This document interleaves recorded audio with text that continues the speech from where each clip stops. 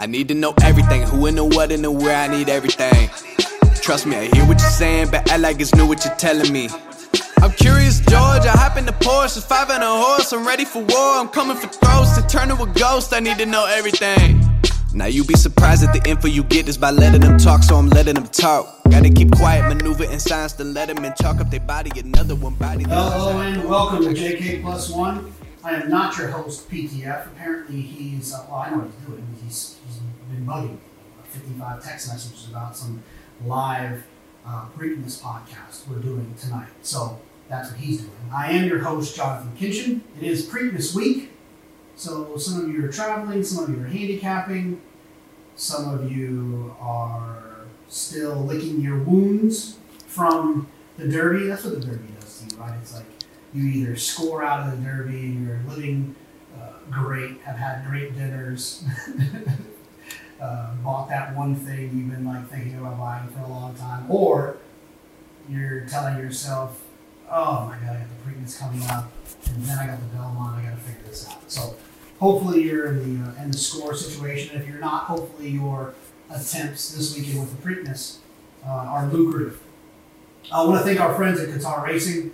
What an unbelievable Derby week they had with You Almost Had Me, who is looking, I believe is pointing to the stake the day after the Belmont. That's what I heard from today from another half of the partnership from Qatar, so I'm hoping that's true. If it's not, then I was just kidding. I think it is.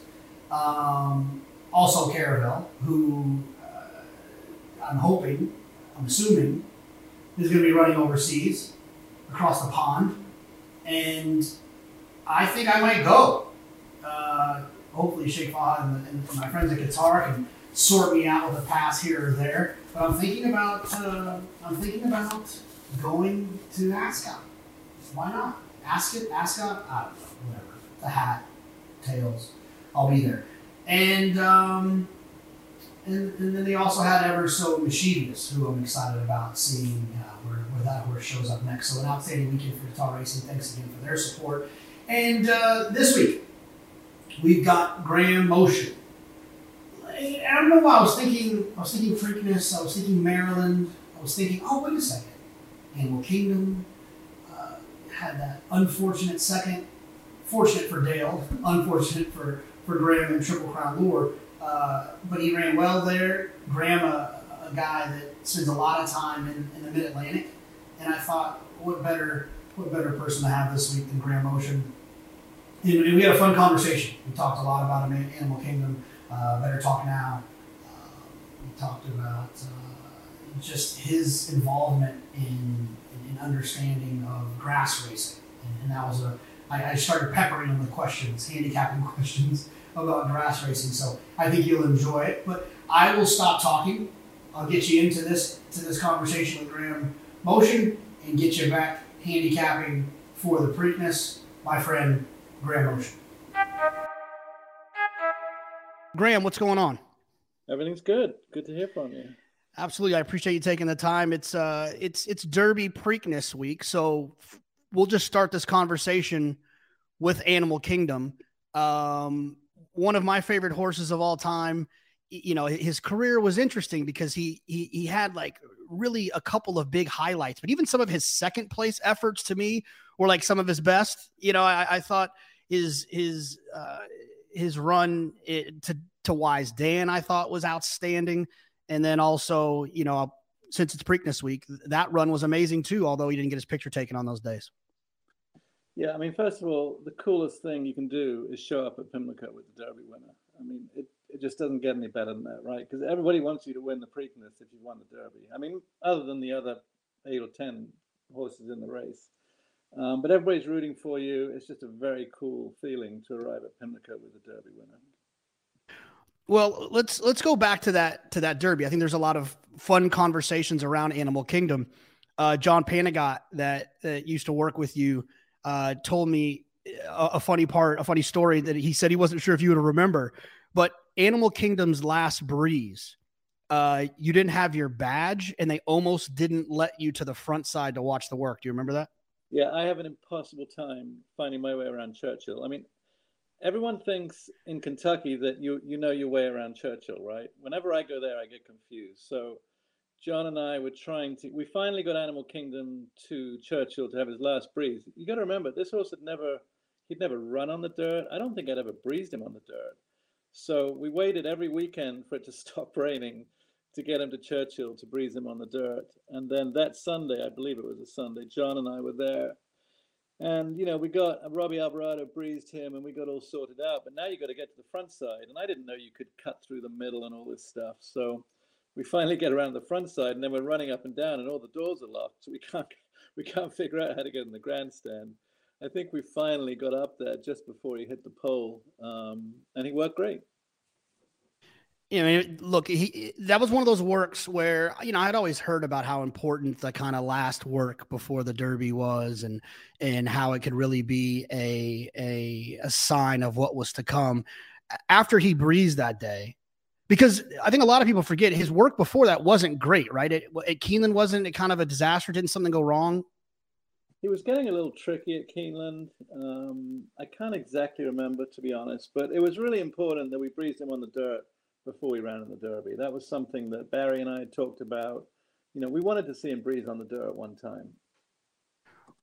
After that breeze, were you pretty optimistic? I mean, did you get very confident after that, or were you still like, oh, we got a mile and a quarter, we got a 20 horse field, or did your confidence level go to, if I can get a trip, I can win? First of all, I am never confident. It doesn't matter what I run, I'm never confident. But I, after we breezed, all of a sudden I heard all the chatter was about my horse, and Robbie was really excited about him, and I heard that Baffert had watched the breeze, and he was like, "That's the horse to beat." So for me, that was pretty cool. Now I had Mike Rapoli. I had Angel on recently, and they both kind of told the other side of this story. But you got a pretty important phone call the morning of the draw, if I'm not mistaken, from Todd Pletcher. Yeah, I did. I can't remember if it was a phone call or if we were walking into the parking lot for the draw. And once again, I think I was probably confused as to where I was supposed to be. But I remember running into Todd, and he said, "Look, we're going to enter, but we're not sure this is going to work. We're going to be able to run, so Johnny might be available." And I can't remember going back if he actually entered Uncle Mo or he didn't enter him. I feel like I remember him drawing the 18. I don't know why. I don't know if that's true or not. I think I remember him drawing the 18 and then scratching. I think maybe because they take the entries early, so I think maybe he was hopeful that he would come around. And when he didn't, I think that they just kind of made the decision. I feel like he entered. What happened was, so we had Robbie on our horse. This is how it played out. We had Robbie on our horse, but Robbie got hurt on the sort of the Monday or the Tuesday of Derby week. He had a pretty bad spill. I think it was in the post parade.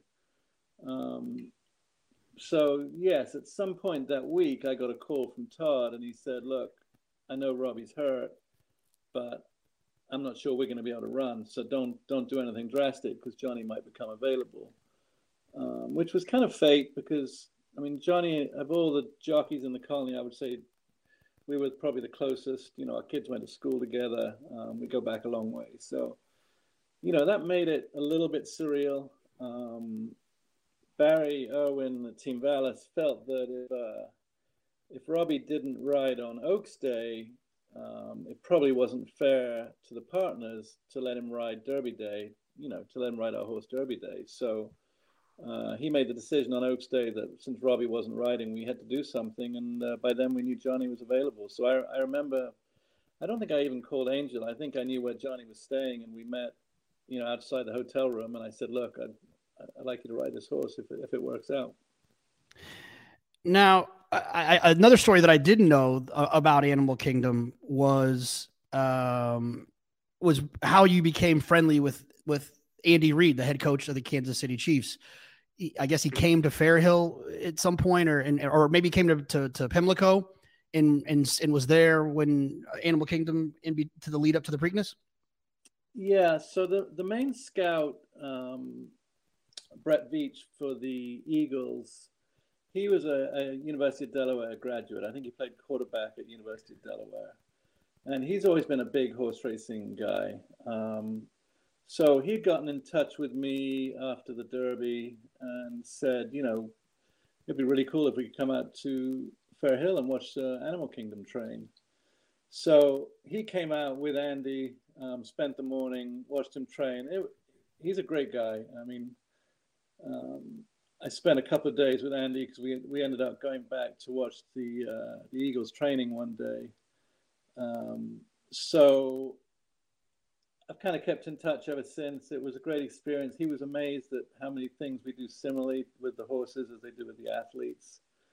I went back and, we watched the Eagles train one day with my assistant, Adrian, and Dave Rock at the time. Literally spent a couple of hours there one afternoon and hung out with Andy Reid in the office and just chatted. And it was something I'll never forget. Well, with Animal Kingdom, looking back at his past performances, I mean, he was a grade 1 quality animal on all 3 surfaces, right? I mean, obviously he won the Derby on the dirt, and then the Dubai World Cup was on synthetic. And you run second to Wise Dan in the Breeders' Cup Mile, you're a grade 1 turf horse to me as well. What do you think was his best surface? So you got to remember, when he ran in the Breeders' Cup, he hadn't run since, I want to say, February. So when I suggested to Barry that I thought we should take a shot at the Breeders' Cup, I mean, I think most people would have thought that was the craziest thing they've ever heard. Barry was just crazy enough to go along with me. So, I mean, I think that was, I agree with you that was one of his biggest races, probably. I mean, if you watch the rerun of that race, he had the most brutal trip. He didn't get out until maybe the 16th pole, and he was absolutely flying with Rafael Bejarano. But yeah, I think, look, at the end of the day, probably he was a superior turf horse. I wouldn't be afraid to run him on any surface. I mean, his Derby was incredibly impressive. His Preakness, I think he was unlucky. I kicked myself that day because I was a little concerned. He was pretty wound up. And I just said to Johnny, and I should have kept my mouth shut, but I just said, I'm just worried that he's going to be too sharp. Sure enough, doesn't he break a step slow, which cost him the race, I think. So it'd be very hard to say which was his best surface. He handled all 3 surfaces. He was just a great horse, really good horse. What do you remember? What sticks out to you about that week? With it being Preakness week, and you talked about, there's nothing better than having the Derby winner at Pimlico leading up to the Preakness. What really stood out about that week for you in terms of, I mean, were you like unbelievably nervous, or did you feel like you were kind of playing with house money at that point and you knew you had a good horse and you knew if you could work it out, you could win? Where were you at that week? I was really edgy because, the day after you win the Derby, everybody wants to talk about the Preakness. So you've already moved on from the Derby. You haven't even really had a chance to enjoy the Derby when you're starting to talk about the Preakness. I must say, I think I was surprised at how much interest there was in him and us. I remember showing up, but my house is about a mile from Fair Hill. And I showed up at the house one morning with a crew from ESPN or maybe NBC probably. And my wife was still in a dressing gown. And I think that was like the last straw. She said, "This is ridiculous."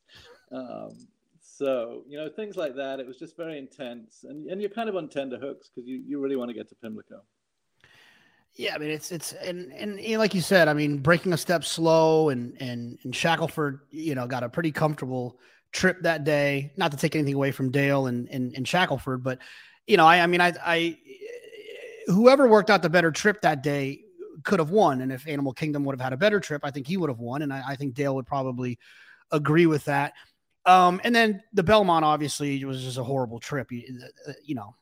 At that point, you really couldn't be disappointed. He actually ran pretty good considering the trip. Yeah. So going back to the Preakness, a couple of things stick out of my mind. First of all, I know what a big deal it was for Dale to win the Derby. So he was gutted that we beat him that day. And he was the one that actually led me down to the winner's circle because, when you're up there in the grandstand, you don't really know where you're going. We just won the Derby. We're trying to get down there. I literally grabbed onto the back of his jacket. And he's like, follow me down to the winner's circle because I didn't know where to go. And once again, I was lost at Churchill. So, I've always been friends with Dale. I knew what a big deal it would have been for him to win the Derby. So it was a little ironic that he came back and beat us in the Preakness. I will say one thing that always bothered me about that day was, we don't run at Pimlico very long, and there was a lot of new dirt put on the track, and we kind of ran in the middle of the track, and I always felt that there was a little bit of an edge to the horses on the inside. That being said, I thought he ran great. We moved on to the Belmont. He stumbled coming out of the gate or got knocked pretty good. And I would imagine, he came out of the Belmont with an injury, and I'm pretty sure he must have done it at some point in the early part of the race. And the fact that he ran so well while dealing with that injury was pretty remarkable, to be honest. Grant, there's a picture on your Twitter. It says pre-race strategizing session with Cowell Racing in the Maydon Hotel. You guys are sitting in the hallway. What were you guys talking about that day? So Robert and I have a pretty ridiculous relationship. We've been friends since we were in Europe together. I met my wife that summer. Robert was there. We were working for different trainers, and Robert would always meet us in Dubai. I'd been lucky enough to be over there a couple of times before. So here we were. We arrived with the favorite for the Dubai World Cup, which is pretty crazy in itself.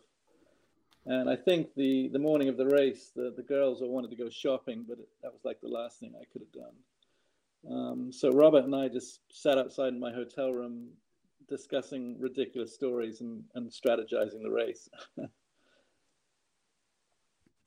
Was the plan that day to go to the front, or was that just was that Joel being Joel, finding himself in places that I don't expect him to be sometimes, or was that kind of the plan? I was very nervous that night because I just wanted to be sure Joel and I were on the same page. And I find with Joel, you never quite know. We'd watched races together. We'd watched Animal Kingdom's race. But when we actually got to Dubai, the night of the race, I'd been anxious all week because I felt the horse was just doing so well. You're kind of on tender hooks. He's doing so well. You don't want something to happen. He was a little unpredictable at that time. Alice rode him every day, but he was not an easy horse to ride.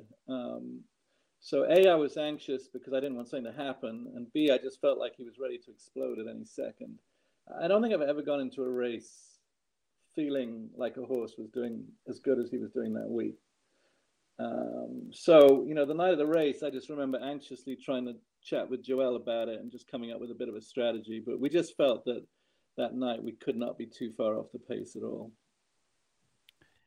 And so, we've talked Derby, Preakness, Belmont. We'll talk Breeders' Cup. We've talked Dubai World Cup. But I want to kind of take a step back because I really don't know kind of your origin story. I mean, I know that you came from the UK, but I don't know a lot about how it all unfolded. So let's start with another big race from the home country. What does the Grand National mean to you?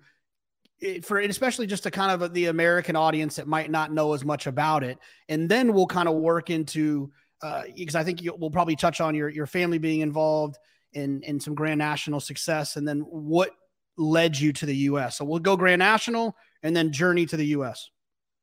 Yeah, so my mom was probably one of the first women in racing back in the 40s, I guess.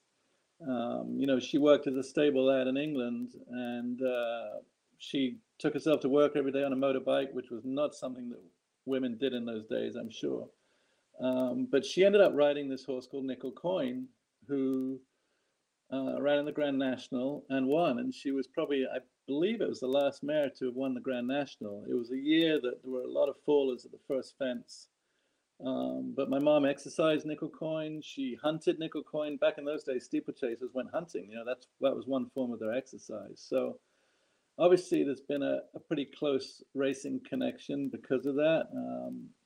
I think my mom has lived vicariously through my career because I think it's something that she would have, she would have loved to have done. At one point, she had an opportunity when we first moved to this country. She was offered a job as a steward, actually in Kentucky, by Mr. Bassett, Ted Bassett. And she just didn't feel like she could do it at the time. But she was really a bit of a pioneer, one of the first women on the racetrack over here. I have an amazing picture of her galloping a horse on Oklahoma at Saratoga with a headscarf on. So, racing is pretty thick in our blood. It was something that I decided pretty early on is what I wanted to do.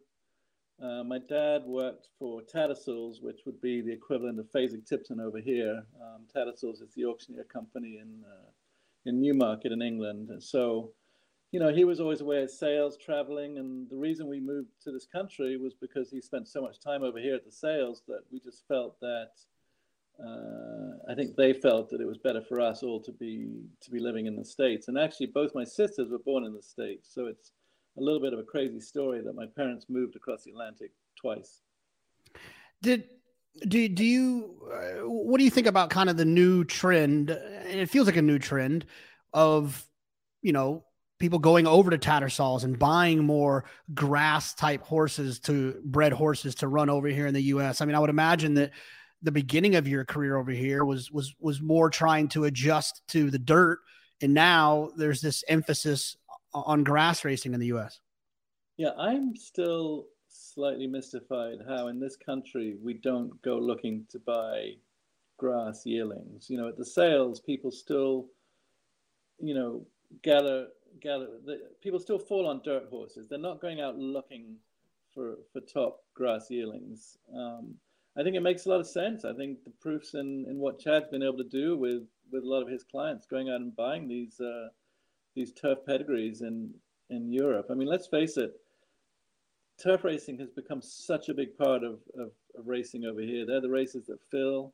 The money's phenomenal. The money just for the 3-year-olds alone in the grass racing is huge. So I think there's been a huge change in this country, and it always amuses me, really, that people don't go looking for grass horses. It still sort of seems to be the philosophy is, well, you try them in the grass if they don't handle the dirt. And what would you describe if we're riding on an elevator and I said, Graham, what kind of horses do you look for at the sale?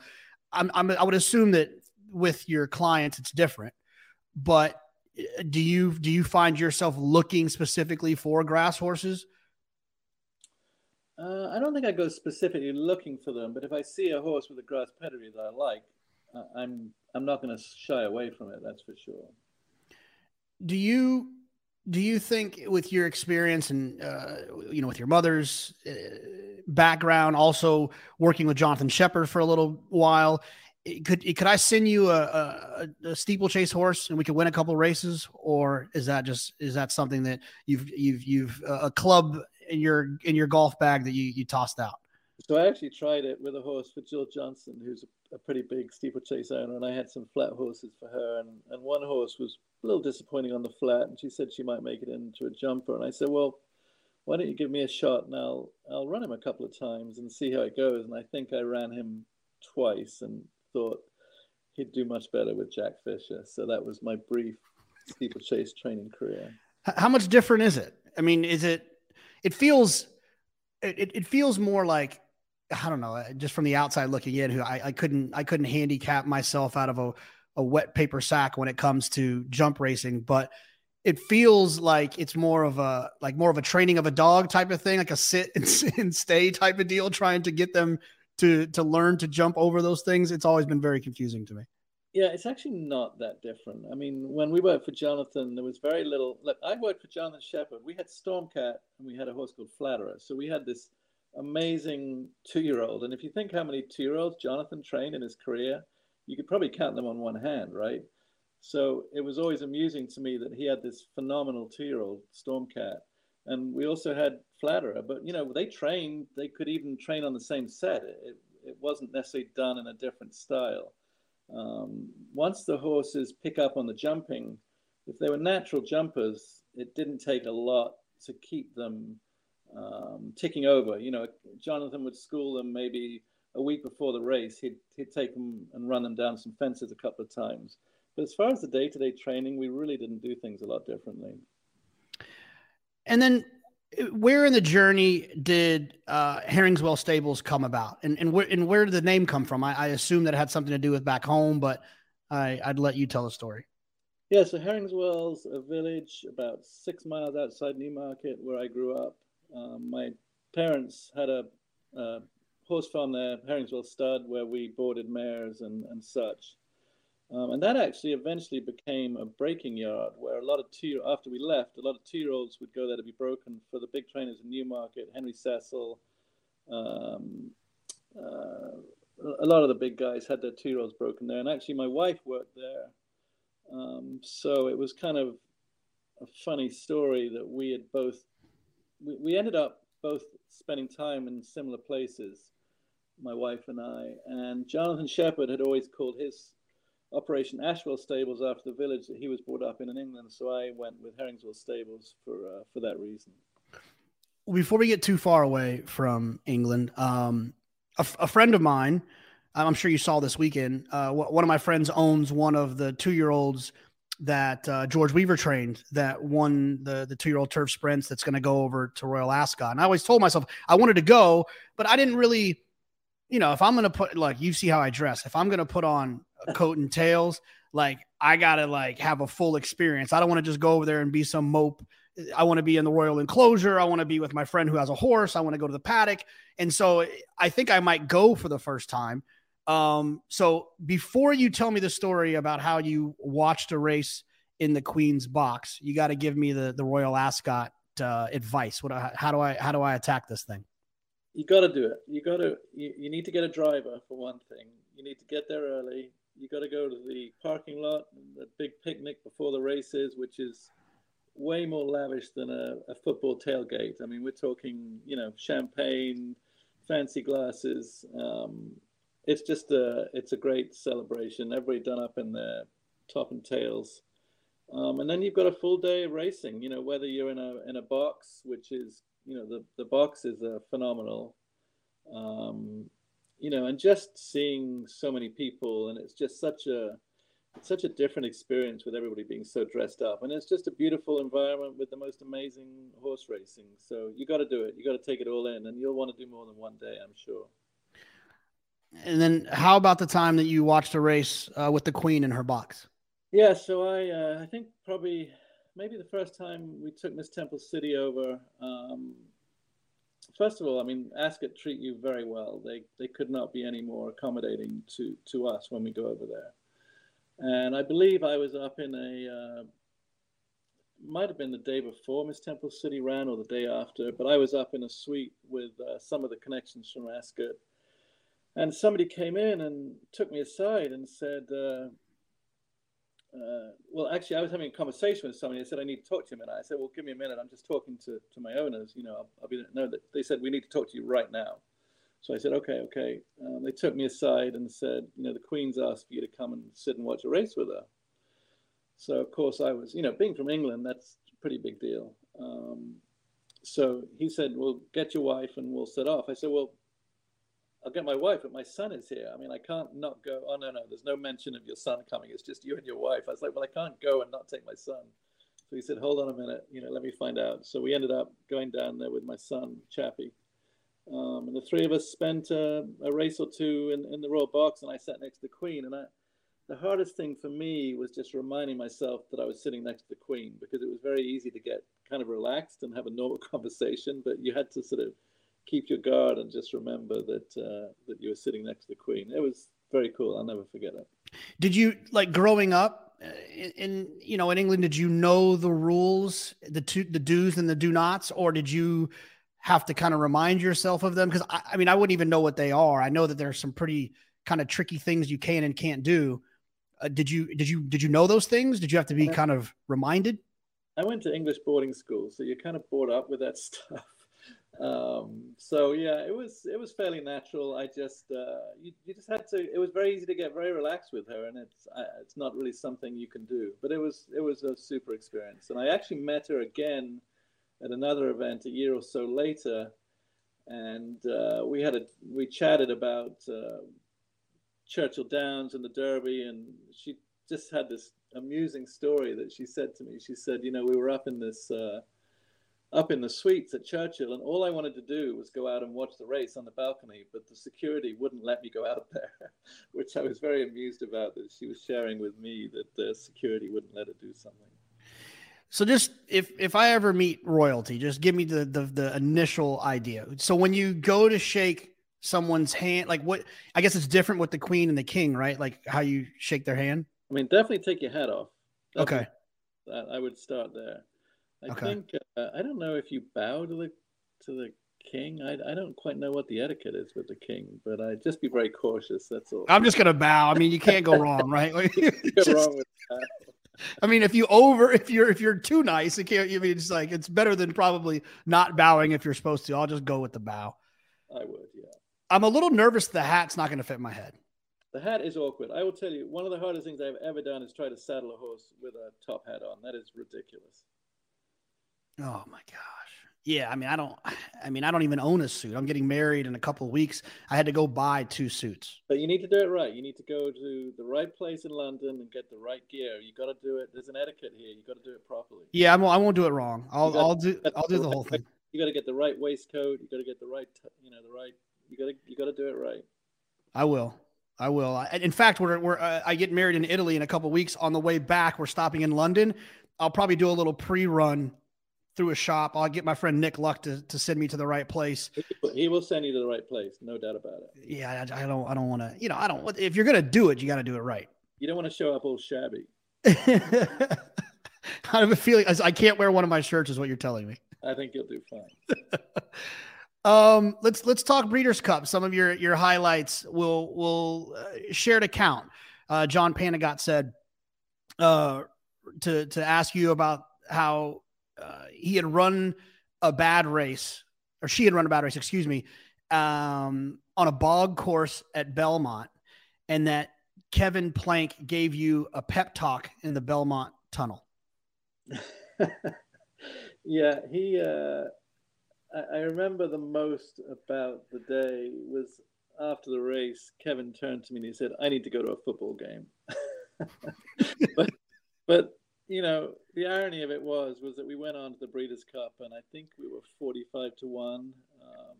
Incredible experience. I mean, most of my Breeders' Cup wins have been a pretty good price, really. Maybe not sharing main sequence, but Bellator now was 27-1 when he won my first Breeders' Cup in Texas, which was just, those stick out. You don't forget those days.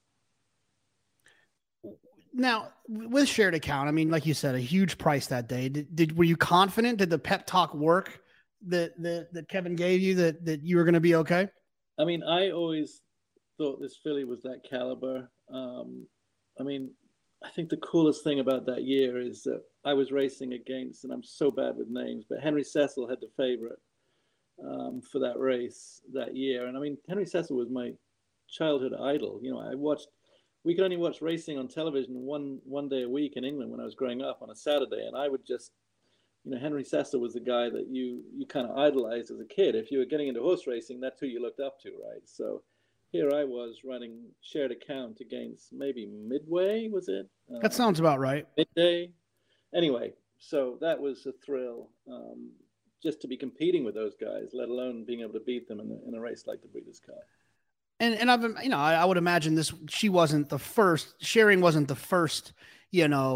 offspring connection of a fun horse you've had, but obviously I would think she's probably the best that was connected to your previous successes. But when you got her in your barn, I'm sure that was a special moment, but I got to ask you before we get to that, did you think she was going to win on the dirt that day?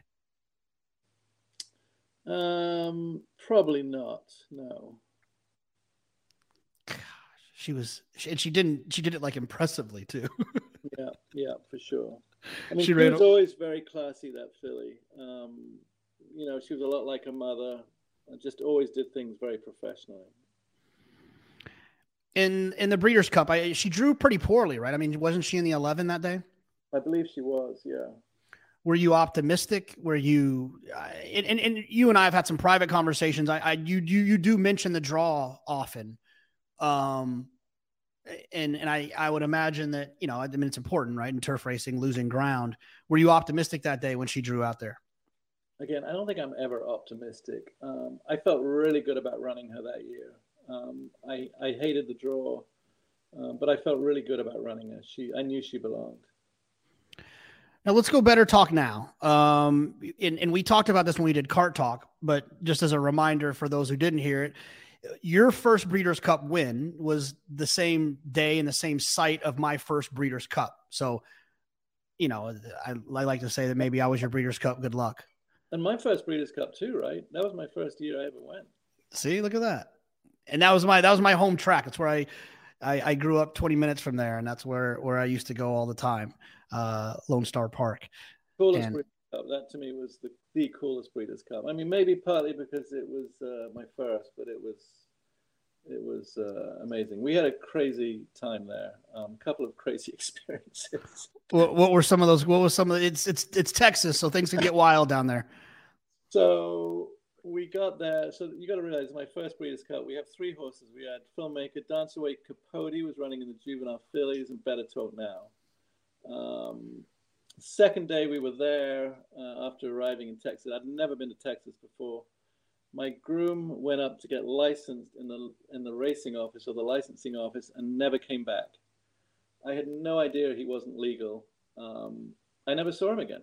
He was arrested. He was taken to downtown, and that was, so I was now left with just my wife and I and the exercise rider with 3 horses, which made for an interesting time, not to mention worrying about where my groom had been taken to, which we obviously tried to work with.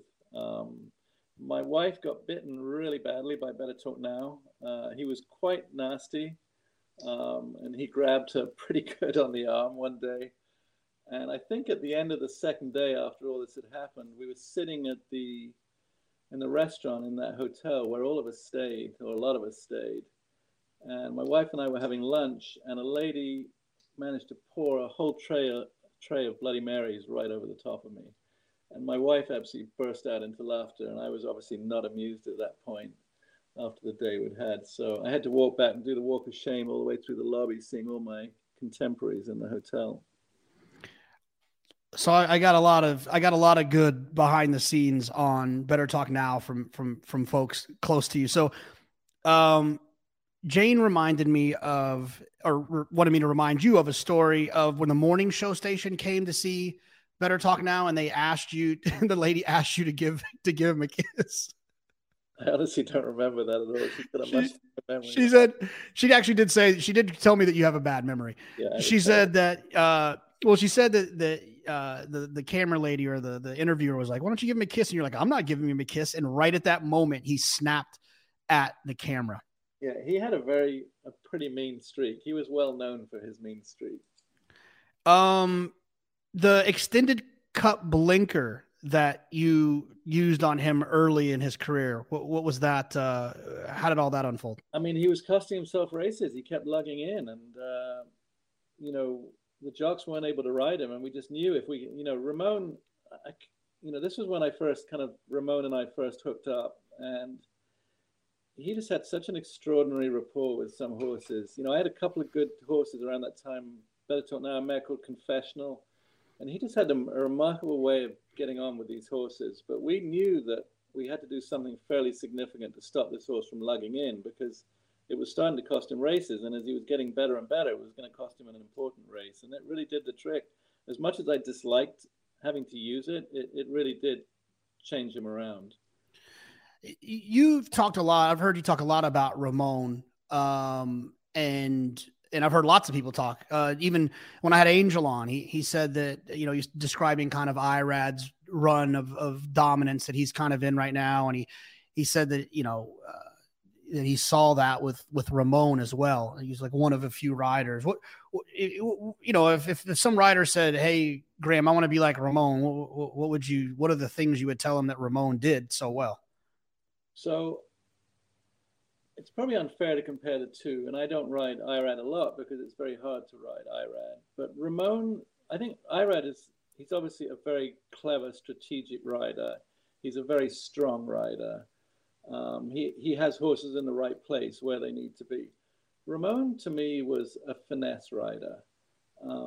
he just had a knack of figuring out horses. And I'm not meaning to discredit Irad in comparing them, but to me, Ramon just had a real way with a horse. Just the way he sat on a horse. He sat on a horse differently. He hit a horse differently.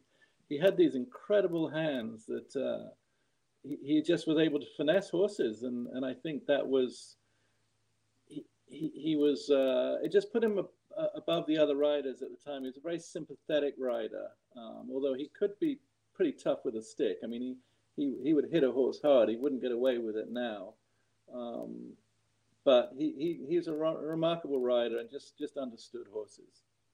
And when you say, just to clarify for those who are listening, when you say it's hard to ride Irad, I'm assuming that because he gets tied up with a Chad or a Todd, absolutely, and you would lose him. If you rode him here, you'd lose him next time.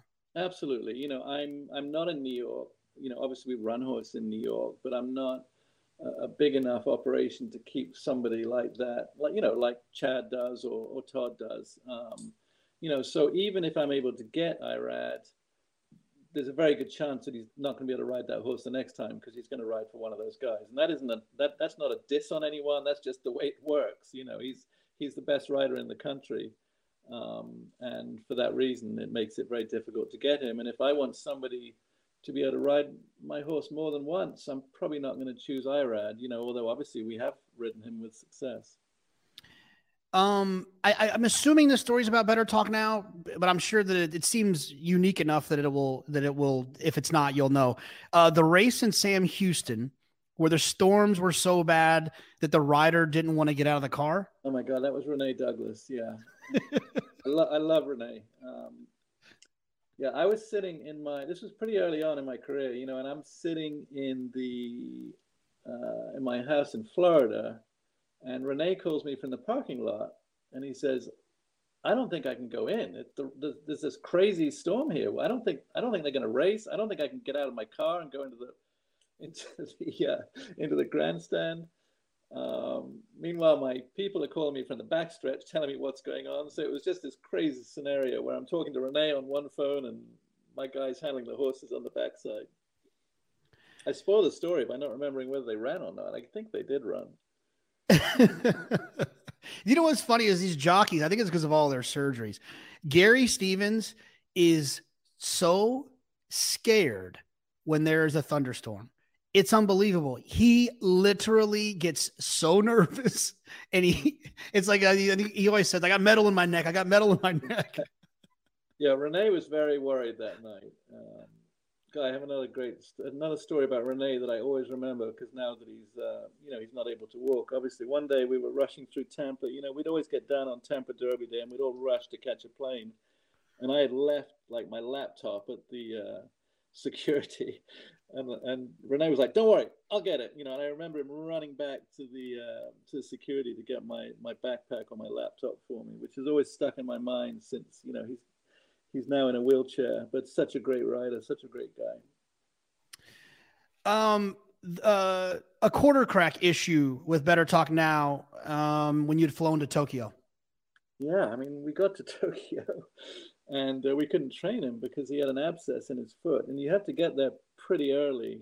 I think we did 2 weeks quarantine before we even moved to the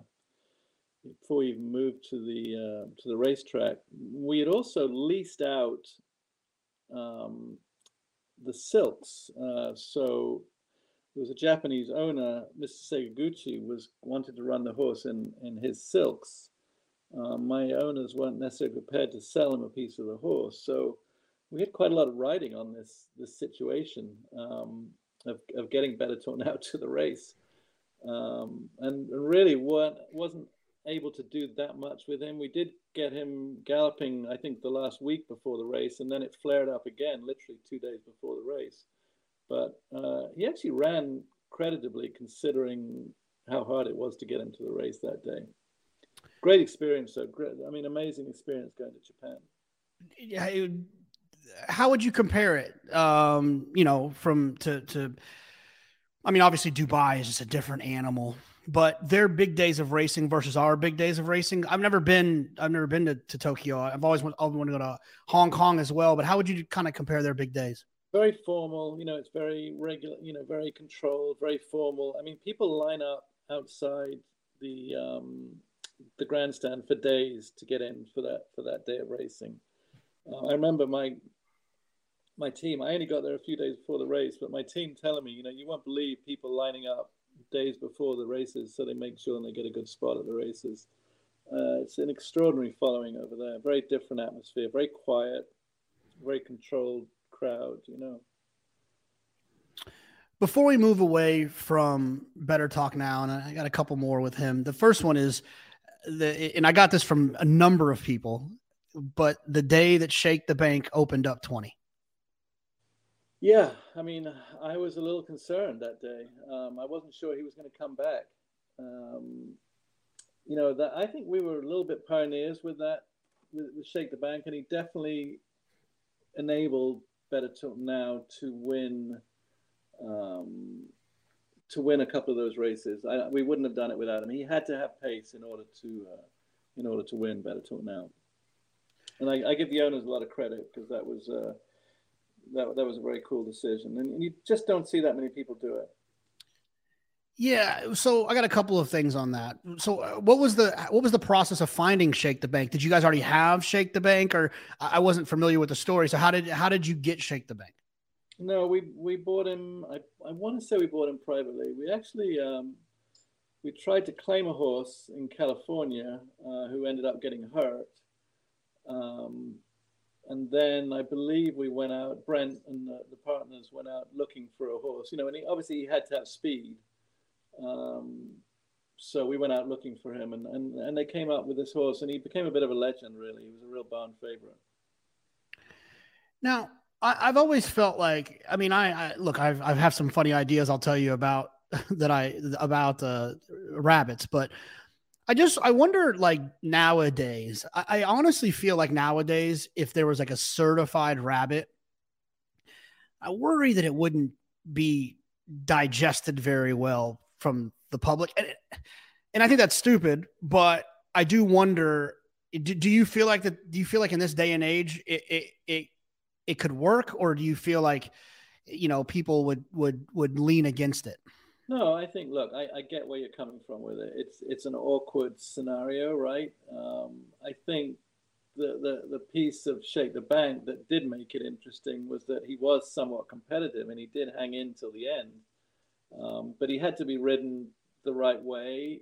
Otherwise, it was a useless tool. I mean, if you just opened up by 20 lengths and left everybody behind, it wasn't really doing anything. We tried to force jockeys' hands, with weight, and just try and force them to make a premature move, perhaps, which is a little bit why Better Talk Now won the Breeders' Cup in Texas, is because the European horse, whose name I can't remember, made a premature move, and that's what enabled Better Talk Now to win the race. And that's really what we tried to do with Shake the Bank. But I understand your premises. I think it is, in this day and age of everyone wanting to be so careful and so worry about the taking care of the horses, I think if it wasn't done right, it could be questionable, which is a shame, because it's part of the sport. It's part of racing. It's, tactics are part of any sport. And Shake the Bank was a well-loved, well-meant horse. I told, I was sitting a couple of summers ago, I was sitting with Chad and Saul Kuman and Bob Edwards. And I said, listen, I got this idea. You guys, Chad, you should start LLC called Set the Pace LLC. You get Seth to chip in. You get Peter Brandt to chip in. You get Bob at E5. You get Saul to chip in. You get like a black and white checkered flag, like in NASCAR, silks. And you just claim a bunch of speed turf horses. And then you just enter those horses and always have rabbits. And you'll never, and that'll be good for you too, right? I mean, it's not going to. No, that's the other thing, is it does benefit more than just you, because everybody's somebody to set the pace, right? But and they laughed at the idea, but if it ever happens, I will get a royalty. Yeah. I will. At least I'll try to get a royalty as much as I can. Graham, Bob Bowman Michael Phelps, coach. You've done some stuff with him before. Yeah, I mean, Michael and Bob actually got in on a horse not long after he won the Olympics, I believe. I don't think Michael's financial advisors were all that crazy about it. It didn't last very long. We didn't have a lot of success, unfortunately. Bob loves horse racing, and obviously he's a remarkable coach. Somebody I haven't, I used to see him occasionally. I haven't seen him much now since he's in Arizona. We stay in touch a little bit, but a huge fan of horse racing. I don't think Michael came to the barn and watched the horses training, and I think he was more interested in the cats in the barn than the horses, possibly. So it didn't last that long, but very cool to meet him and hang out one morning. I remember hanging out with him at Fair Hill one morning. When you meet someone like that, did he kind of have, did you, a lot of times I walk away from conversations and interactions with people and I say, oh, it makes sense to me why that person's successful. If you, it's an interesting name for the last couple of weeks, but if you see Mike Rapoli and you talk to him, you're like, I get it.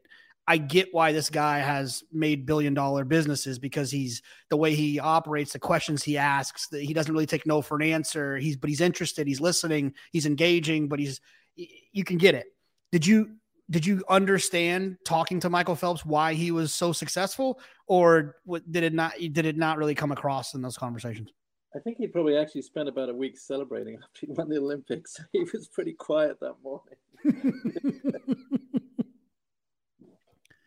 The mornings can hit you a little early if you're not used to it.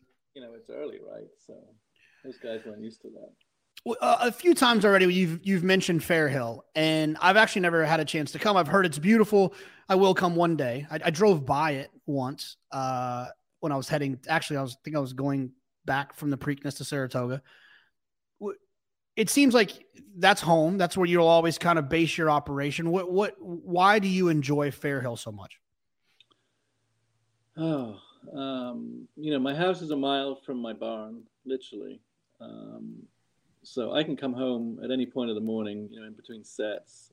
Used to be, that was a big deal when the kids were going to school and I was able to sort of maintain some normalcy in what can be a pretty crazy lifestyle. I can do whatever I want with the horses. I'm not beholden to anybody. I can take them out in the field. I can gallop them the wrong way if I need to later on in the morning. I can go to the dirt. I can go to the synthetic. I just have so many options. I find it so restricting being on the racetrack. The brief time that I'll spend at Saratoga with my horses, I often end up questioning why I'm there, because if it's going to rain for a week, we're kind of stuck. Whereas at Fair Hill, I can just take them to the synthetic. I have options. We turn all our horses out. Everybody goes out in either a round pen or a big paddock. It's just so, maybe liberating is overstating it, but when you've been restricted at the track as to what you can do, it's just very, I feel very fortunate to be at Fair Hill. It's a beautiful place. It's beautiful to wake up every morning and go to work at Fair Hill. I'm very fortunate. What's the thing that you do at Fair Hill the most often that you couldn't do at the racetrack? Like, I mean, do you, is it like an open gallop in a field? Do you do that often? Like, what are the things that what's the thing you do the most? Take a horse like Speaking Scout, who's been, he was in California this winter. He's come to Palm Meadows. He's a difficult horse to gallop, not unmanageable, but he's just hard on himself. I mean, I've only taken him to the track to breeze the last 2 times at Fair Hill. Otherwise, he just does not go to the track. He just goes to a field and gallops. And, whether or not it'll show in the results, he's just a happier horse because of it. And he's not taking so much out of himself every day. It's just easier on him and his handlers, Wow, that's interesting. Yeah, I mean, he was third in the Pegasus World Cup turf. So yeah, and it's not like run poorly training on the track, but it just gives us another option with him where he doesn't have to do so much of it. He doesn't have to be so aggressive.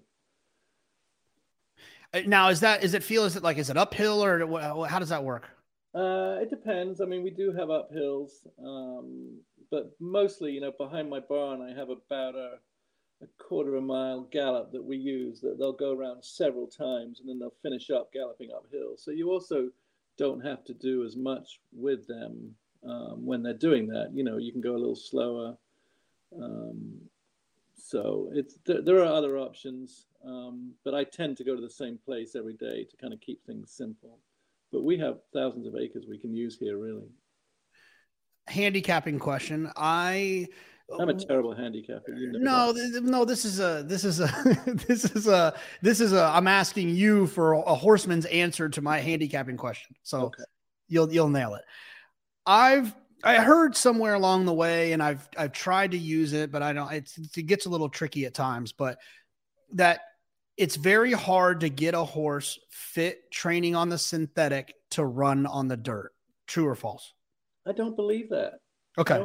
I don't get that, because you just have to train differently, right? I mean, I hear that argument at Fair Hill from some of these guys in the winter when we only have synthetic. But if you don't think you can get your horse fit, you got to do a little more with it, right? I don't buy that argument.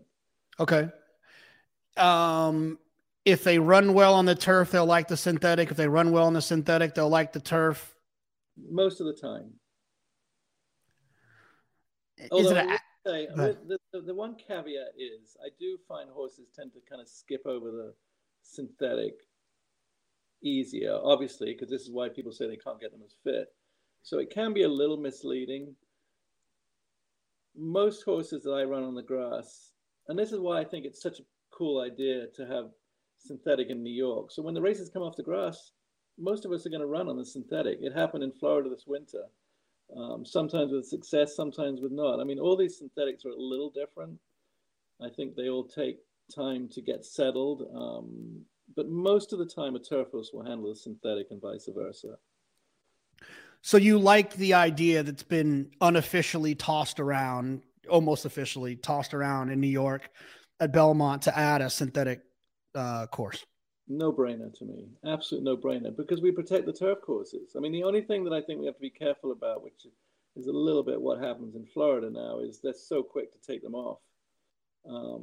But I think, on days at Belmont where there's a deluge and you cannot run on the grass, and, I'm going to run on the synthetic when it comes off, but am I going to run the dirt? Absolutely not.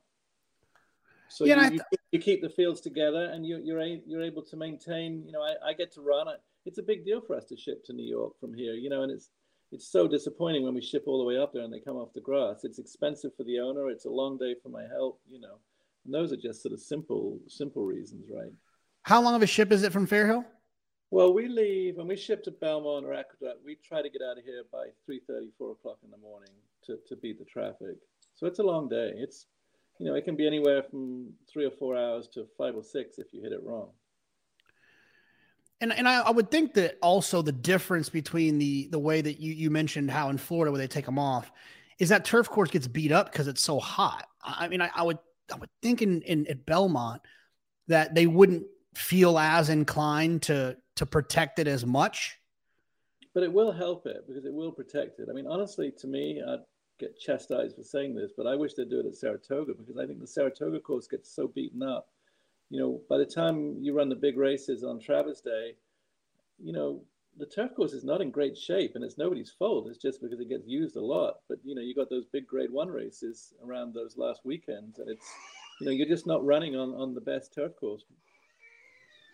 Graham, describe that to me, because look, I understand what a good turf course is and a bad turf course, right? We've heard people say, "Oh, Tampa has a good turf course." We hear these things, and we hear, "Oh, we're running on a beat up turf course," or not asking you to be a horticulturist, but what are we talking about, and how does it affect the horses? Well, I think first of all, I think most Europeans would be surprised at the ground that we run on most of the time, as far as the firmness that we run on. I mean, we really, maybe less now and certainly less in New York. We basically run on firm ground, because if it's not firm, they take them off, right? It always amuses me when I go to England with our horses for Ascot or whatever, and I'll ask which gallops I can use, and they'll say, "Oh, you wouldn't want to use that one because it's getting too hard." Well, the Gallop they're telling me I wouldn't want to use is in better shape than any turf course I probably get to run on all year. You know what I'm saying? Because it's just in such good condition. Because they're old turf courses, they got tremendous covering of grass. We have a lot more turf racing than we used to have, and the turf courses get pretty beaten up, and it makes it tough for the horses. In terms of, is it more of a they're running on top of it rather than getting into it, so it's a little bit more, it's harder on them? I think it's harder on them just because it gets cut up. It's chewed up. It's loose on the turns, especially. It gets very chewed up. It's very loose. It just gets a little rough. I will say that people were worried about the Churchill turf. I walked the Churchill turf last week, and I don't normally walk the turf course, so I'm not trying to play out that I was clever or something. I just wanted to see it. I was getting ready to run my best horses on it, and I was super impressed with it. I mean, I thought the turf was in great shape, and you'd kind of heard stories about it not being great, but it was in beautiful condition, I thought. Do you think?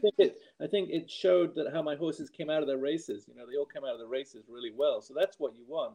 At the end of the day, you want your horses to come out of the race the same way they went into them, right? Of course, yeah.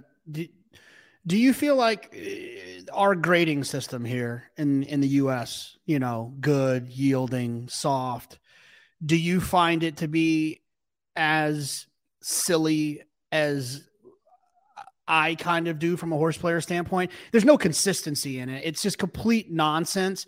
I just basically look at, was it listed as firm or was it listed as not firm? And I don't try to differentiate between good, yielding, and soft. Correct. It's not helpful. I really believe. And sometimes I think it's just put up to sort of appease people. I don't think it's helpful at all. I mean, it's either, you're either firm or if it's either firm or it's soft. I don't think it's very helpful. Now in England, they really get into it. I mean, they've got guys that walk it and they measure it, and it's a big deal. And I always find they're a little bit to the other extreme, where people don't want to run in it because it may be, like I'm saying, some of their turf courses, when they think they're too firm to use, would be the best turf courses we would get to run on, right? Do you feel like a lot of your, do you, because here's one thing I've started to do a little bit more when it comes to grass racing, especially big grass races, especially in the summer when we have rain at Saratoga. I've become a pretty big believer in looking at horses that run well, listed firm, and then run well or not well, listed not firm. Do you pay a lot of attention to what your horse is like, and what does that actually mean? Is it an action thing? Is it a hoof shape thing? What would you account that to? I think it probably is. I think a lot of it's about an action, some of it a hoof. I mean, Better Talk Now had the tiniest little feet, and he always seemed to really handle soft turf. So, it's not all consistent in the data that you have. But, I do worry with some of my horses. I mean, a horse like English B, who's kind of an old warrior, he's kind of a hard-knocking, blue-collar horse. I mean, I really feel like he likes to hear his feet rattle. He runs great at Colonial. He loves a fast. He runs good in Florida. So certainly, I have horses that I do think prefer one over the other. I think some horses just handle soft, whereas a lot of horses might not handle soft. You're basically talking about some horses just handle it a little better than others, or dislike it less than others, right? So no, I think it's a valid point. Graham, I'm selfishly into this rabbit hole of asking you all these turf questions because, like, turf handicap, like on the dirt, I see it very clearly. Speed figures mean a lot. Draw means a lot. Pace means a lot. And it's easy to kind of figure those out. Turf racing, obviously, because of the different ground you can get and the trip you can get and the paces can get really wonky in turf racing. It's always been a little bit harder for me. So I'm just basically taking the last parts of this conversation just to ask you a bunch of turf questions. I think turf racing can be incredibly frustrating because of all the things you just said. You so often don't have a good trip. There are so many more variables into a turf race, but that to me is also what makes it more exciting. Yeah, well, just as an example, the other day when I sent you a message, who was the one that I asked you about that won, but you didn't like the draw. Clitheroe, yes, Clitheroe. Yes, right. Yeah, I mean, I liked her enough. I wasn't sure. I think the outside draw at Belmont is tough when you go 3/4 or 7/8. Do you not find that when you handicap? It just seems like you're parked pretty wide and you're not very far from the turn. Yeah, I just look. It's tricky there, and this is one of my things that I struggle with because I think there's a lot of turf horses that like and need cover, and I probably could do a little bit better video work to identify which horses they are. But I hate getting stopped in races. I understand that ground loss means a lot, but if I feel like I have a better horse, I almost just want to be in the clear. I just want to be in the clear. I don't want to get stopped. I'm not worried about those 12 feet of saving ground. And so outside draws don't turn me off as much if I have a superior animal. I can't get creative from an outside draw. Like I don't try to, oh, this horse he had this bad trip and he's got this pedigree and he might want longer and he's getting a rider switch. I can't get creative from an outside draw, but if I'm best, I'm fine. Yeah, no, I think there's some truth to that. I also think it's interesting, we always talk about turf riders and, who are the best turf riders? Well, by and large, the best turf riders are the best jockeys, right? Because they, the turf is where you get in trouble the most, and they're just tactically one step ahead of the game, where they know, they know to avoid those spots where they're not going to get out. They just have a natural fifth sense for being in the right place. Do you agree with that or not? 1,000%. Because the best riders, in my opinion, have part of the clubs in their bag is they have the best instinct, which leads me to this question I was going to ask you, but this is kind of the way I look at it. Would you rather save ground to the quarter pole with the best horse in the race and then need a little bit of luck, or tip out at the 3/8 with the best horse and have a clear run? Yeah, I probably would take the clear run. I do get frustrated by getting stuck down on the rails so often. I have a lot of owners that are adamant about saving ground. It's not always the right way, though. It doesn't always work out. You just got to have so many things work out, especially at a track like Gulfstream, where it's so hard. It's so easy to have a bad trip at Gulfstream. You so often get buried down on the rail and just never get out. And the thing about it is, yeah, I get it. You saved ground and you're going to have more energy. But I look at, and I learned this a little bit it's a weird filly that I kind of learned it with, was a Newspaper of Record, where these horses have a gas tank. And, think of your car. Your car can only go fast. It doesn't matter if you have a full tank of gas. Your car is not going to go 220 miles per hour. It can only go 125, and it takes a certain time to get there. What I don't like in those races that we're talking about, where you get stuck on the inside and now you're hustling, you might have a lot more in the tank, but there's only so much run that you can give from the quarter pole to the wire that can separate you from the other horses in the race, versus from the 3/8 pole. If you get out, you can get your full run. You can empty that tank and really get to that max speed of 125 for 3/8 of a mile, rather than getting to 125 for a quarter of a mile. There's only so much ground you can make up in those situations. And that's how I look at turf racing, which makes it impossible to handicap consistently. No, I can certainly see the frustration for it. And that's so. Anyways, it's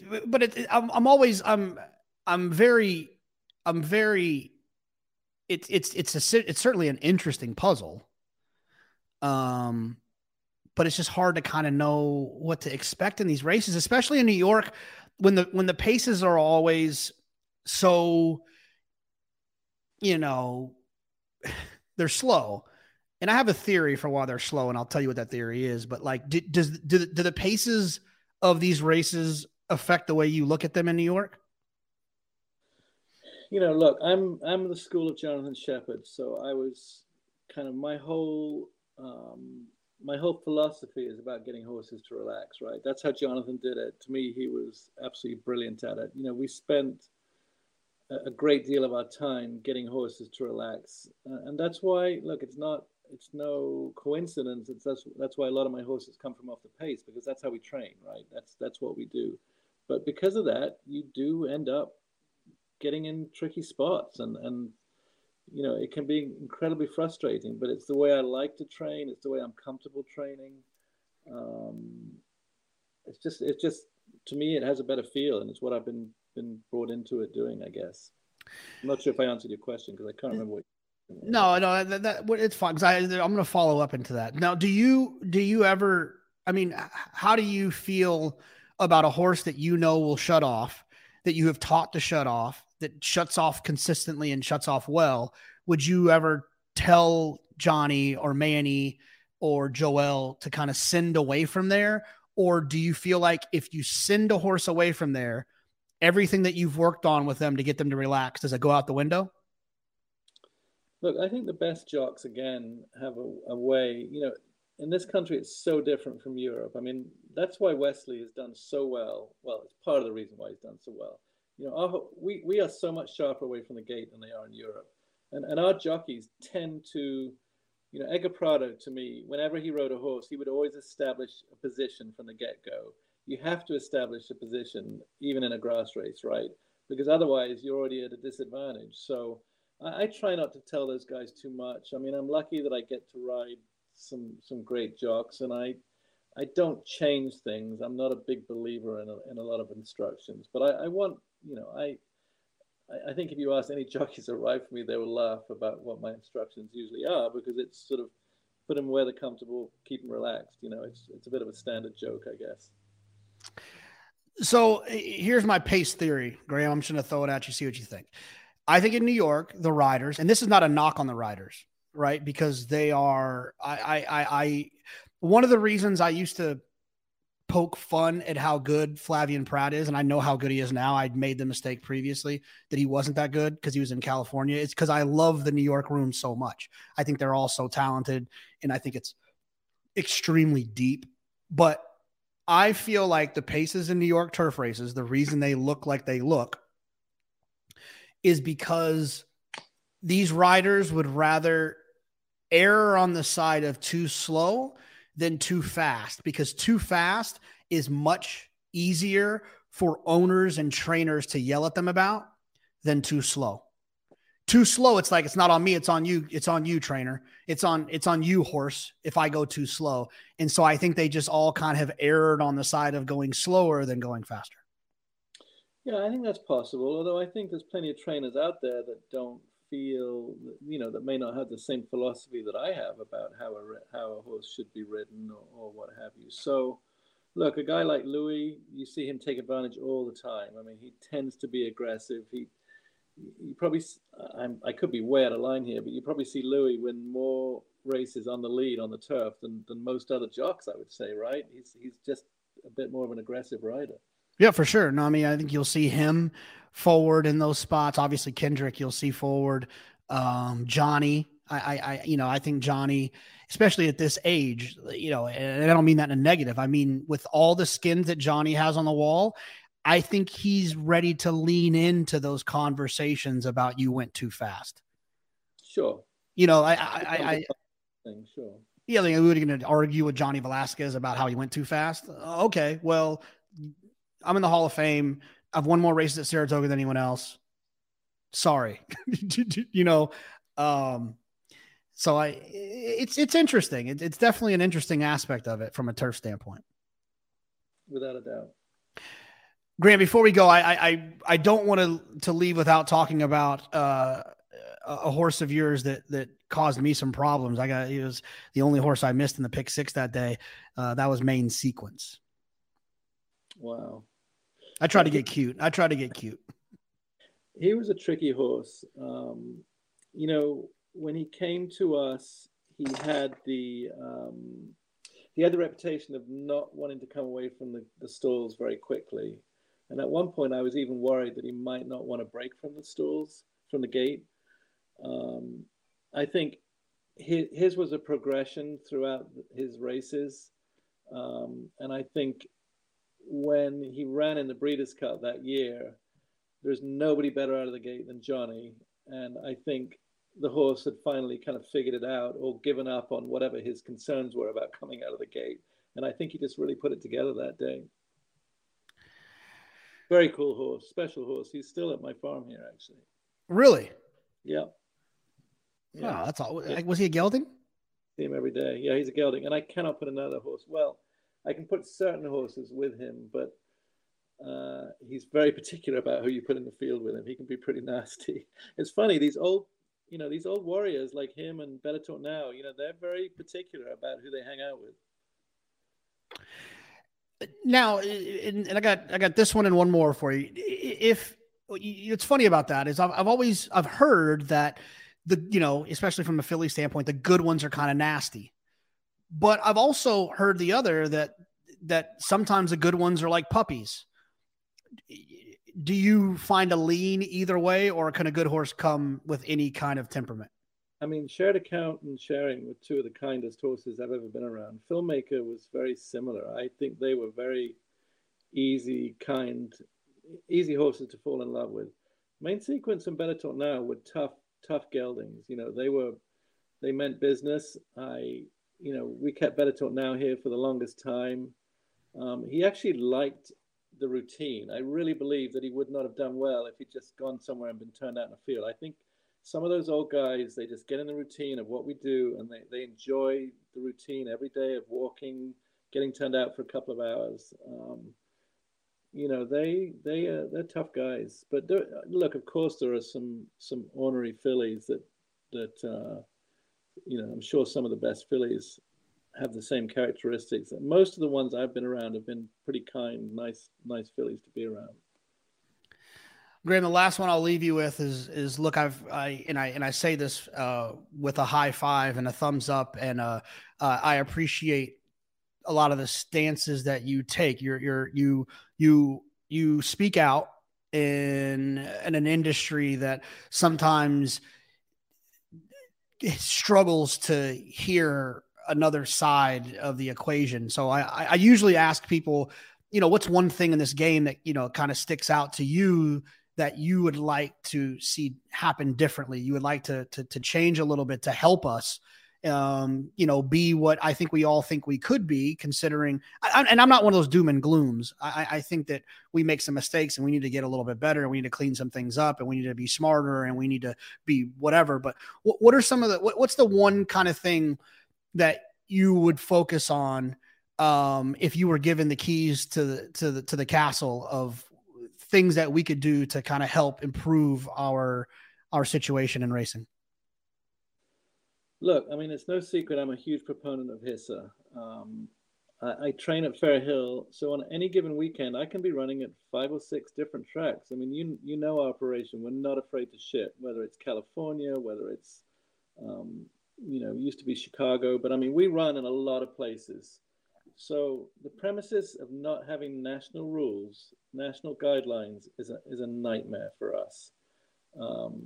It's one thing if you're stabled at Monmouth all summer and another track in the winter. We're all over the place. It makes life extremely complicated. People think that medication positives are such you got to be a doper if you have a medication positive. Horses are like humans. They have to get treated with antibiotics, with certain things. We need national guidelines so that we're all on the same playing field. We need better security, because there's a very, very small percentage of people that want to take an edge. Like in any sport, right? In any business, there's always going to be somebody that wants to take an edge. It's not the majority, it's the absolute minority. But for that reason, we need somebody to oversee our sport better than we're doing it now. And I believe HISA isn't without faults, but we have to give it a chance, because that's what our sport is crying out for. And I think and I hope that given the chance, it'll make it a better sport for all of us. Yeah, and it's one of the things that I talk about privately all the time with friends, and is the word, and we saw it, recently, the word doping is very annoying word to me, because when I think doping, I think performance enhancing. I think 62 home runs. I think Lance Armstrong. I think steroids. I think whatever that thing was that by Barry, the clean and clear, cream and clear, whatever I think like doping is like performance enhancing. And then there's this game where we have these animals that we're the sport revolves around. And then there's like overages of therapeutics. And I think that your point is that the jurisdictions are different. So what you can do from a therapeutic standpoint, one place is different than you can do at another place. And the testing process is different at one place than it is at another place. And it makes it very hard to juggle that whole situation. And then when high profile situations get overages, and then the word doping gets used, it's very confusing and very convoluted and very inaccurate. I couldn't agree with you more. I mean, we had this conversation. We had a HISA. I'm on a HISA I'm on a HISA advisory board, a horseman's advisory board to HISA. And we had this conversation yesterday. Doping is Lance Armstrong. These medication violations is what they are. They're violations. We're all trying to control how we handle these medications. It's a full-time job, and when every time you go to a different state, it's like going to a different country. They have different rules. I mean, I remember a long time ago, and I'm not picking on Todd at all, but a long time ago, Todd had a positive penicillin in the Breeders' Cup.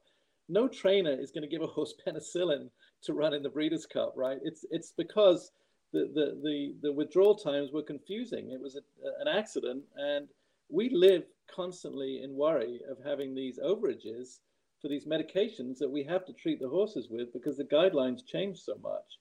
So I really think, I hate to harp on it, but I think at the end of the day, we have to give HISA a chance because, they really want to do the right thing, and they don't want to have these strange positives, whether they're, however they come about. They want to deal with them in the right way, and I think that's the way we need to go. Yeah, I agree. And then the last thing I'll say is that I just think that, as a game, we have to recognize that although it's unfair, we are giving the public and we're giving mainstream media, we're giving them too much ammunition, which is not a great word in this country, but giving them the ammunition against us. And so whether it's fair or indifferent or they don't get it, we have to tighten up so that we don't give them that. The bottom line on ESPN the last 3 weeks has been the most annoying thing in the world to me. It's not accurate. It's not a representation of our game or the people that are involved in it. It's not a representation of some of the names we've seen on the bottom line. And maybe, it's an annoying situation and we have to just do better. And whatever it is that makes it better, even if it's an obstacle for certain reasons, like you mentioned, we got to try to do those things. I agree. Graham, I appreciate you taking the time. It's been awesome to chat with you, and happy Preakness week. Looking forward to it. Great week. Love this week. I want to thank Graham for taking the time. I'm always amazed. I know these trainers and horsemen and owners and jockeys. It's a busy game, and the game doesn't give you a lot of time off. So I'm always appreciative when they can find a little bit of time to chat with us. Look, if you're interested in grass handicapping, I tried my hardest to get you some ideas, some insight there. A lot of questions I've always had, and I think that getting those answers from Graham is very helpful. Want to thank our friends at Guitar Racing again for supporting this podcast. I want to thank everyone from In the Money Media. I want to thank PTF, Drew, all the behind the scenes, all the other shows, Acacia, Maggie, Billy, Michelle, Matty Ice, Spencer. Who else I shows? everybody else. I want to thank all the people that support our show, the partnerships that we have in our network. We appreciate you very much. I hope that everyone has a great Preakness. I got to be honest with you, personally, I'm rooting for Mage. I know that we had a lot of people that we had on the Monster Pod that bet on First Mission. So that'll be fun for everyone if First Mission can pull it off. Never upset if Brad Cox has some success, a good friend of the network. First Mission, that'll be my second option.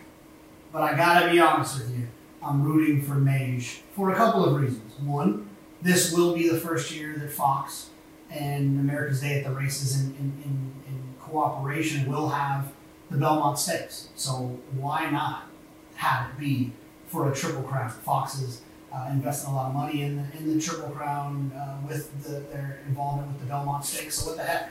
Let's go ahead and reward that right off the rip with a Triple Crown chance. But also, you heard Ramiro Restrepo the other day, and so I'm always rooting for my guy in a situation like that. So, look, no offense to the all the other connections, but this is a game where there's certain outcomes that are better than others. I hope you have a good Preakness. I hope you can score out. They got a contest that weekend. If you're a contest person, get involved there. And we'll see you next week, I believe. My plan is to do a podcast on Monday, and then on Tuesday, I am off to Italy to, got a little thing going on there. I'm just joking. It's a big thing. I'm very lucky to be getting married to my wonderful fiance, Jovina. So anyways, if I don't see you this week, I should. But if I don't, that's why. I'll be back prior to Belmont, and we'll get started again. I got a video on the horizon. I think everyone will enjoy it. We'll see you soon. I need to know everything, who and the what and the where, I need everything. Trust me, I hear what you're saying, but act like it's new what you're telling me. I'm curious, George, I hop in the Porsche, 5 and a horse, I'm ready for war, I'm coming for throats, to turn to a ghost, I need to know everything. Now you be surprised at the info you get is by letting them talk, so I'm letting them talk.